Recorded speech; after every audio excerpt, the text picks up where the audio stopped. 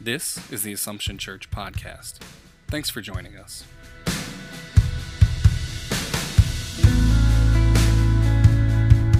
Assumption Church is a Roman Catholic community under the care of the Franciscan Friars Conventual of Our Lady of Angels Province. It is a community of faith which is active in service, and its ministries bring the gospel message of peace, reconciliation, and love to Syracuse and all of central New York.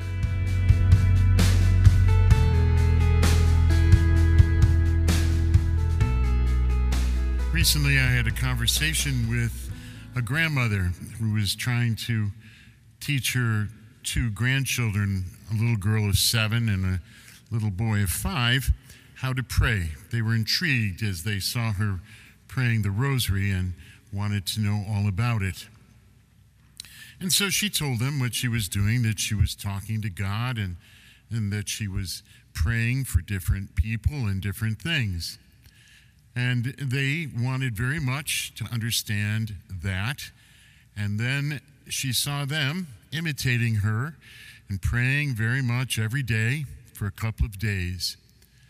And then the little ones came to her and said, "Well, when does this God answer our prayers?" And the grandmother asked them, "Well, what were you praying for?" And the little girl said, "Well, I was praying to be a Disney princess." And the little boy said, "I was praying to be a millionaire." Maybe those are two noble things to pray for, but that was kind of missing the point of what the grandmother was trying to teach them. And so she had to explain that God is not like Santa Claus or the Easter Bunny, where we hope for different things at Christmas or candy at Easter, and magically to little ones they seem to appear. And she was saying to them, God is greater than Santa Claus, and he is greater than the Easter Bunny. And when you pray to him, you're actually praying more for yourself than you are actually praying for the thing you're praying for, the person you're praying for.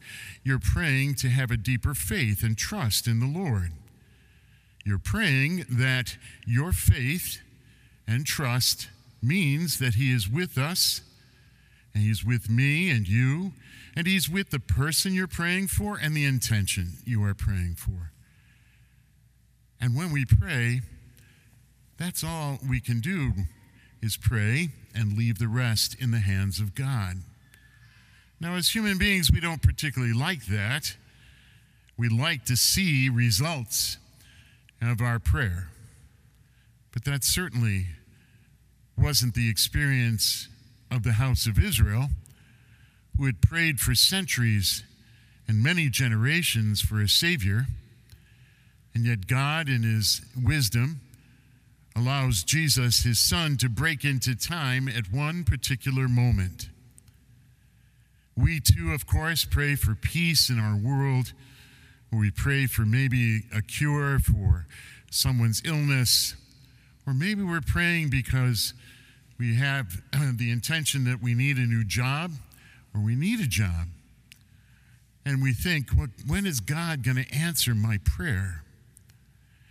We don't know the time or the hour, but we do know that he answers all prayer. We also know that he gives us what we truly need, not necessarily what we want. And that's a hard thing for us too, to realize that that is how God acts in our life. We look at today's gospel and we are wondering maybe, well, what does it mean? Why does Matthew include this passage about where 2 or 3 are gathered in his name, he's truly there? He is always present. He's present at every Eucharist. He's present when we gather as family or friends to pray. He's with us when we are visiting the sick and we are praying for them and ask them to pray with us. He is in all of those situations, as well as when we are by ourselves, united with the church. Because really, when we pray, we're never truly alone. what the passage today is concerned about mostly is seeing how God acts and calls us to forgive one another in the church. Interestingly enough, the word church is only used in this context in all four Gospels.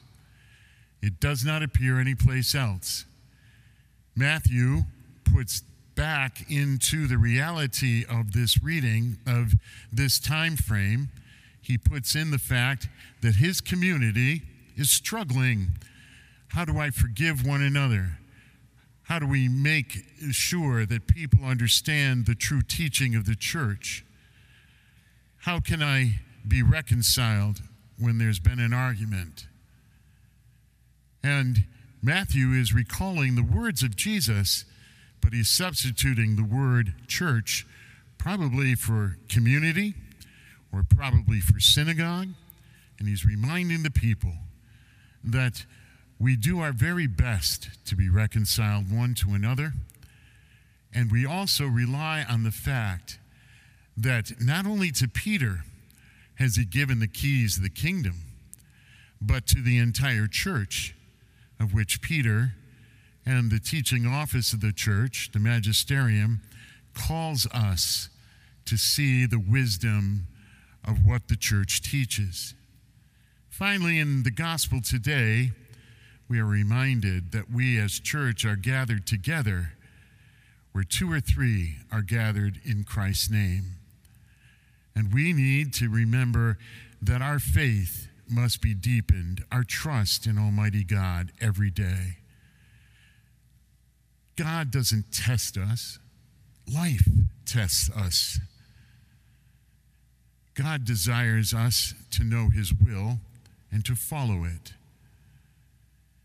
When he answers our prayer and how he answers it is not for us to judge, especially in the manner of when people's families are divided, or we're praying for a loved one who no longer has the faith.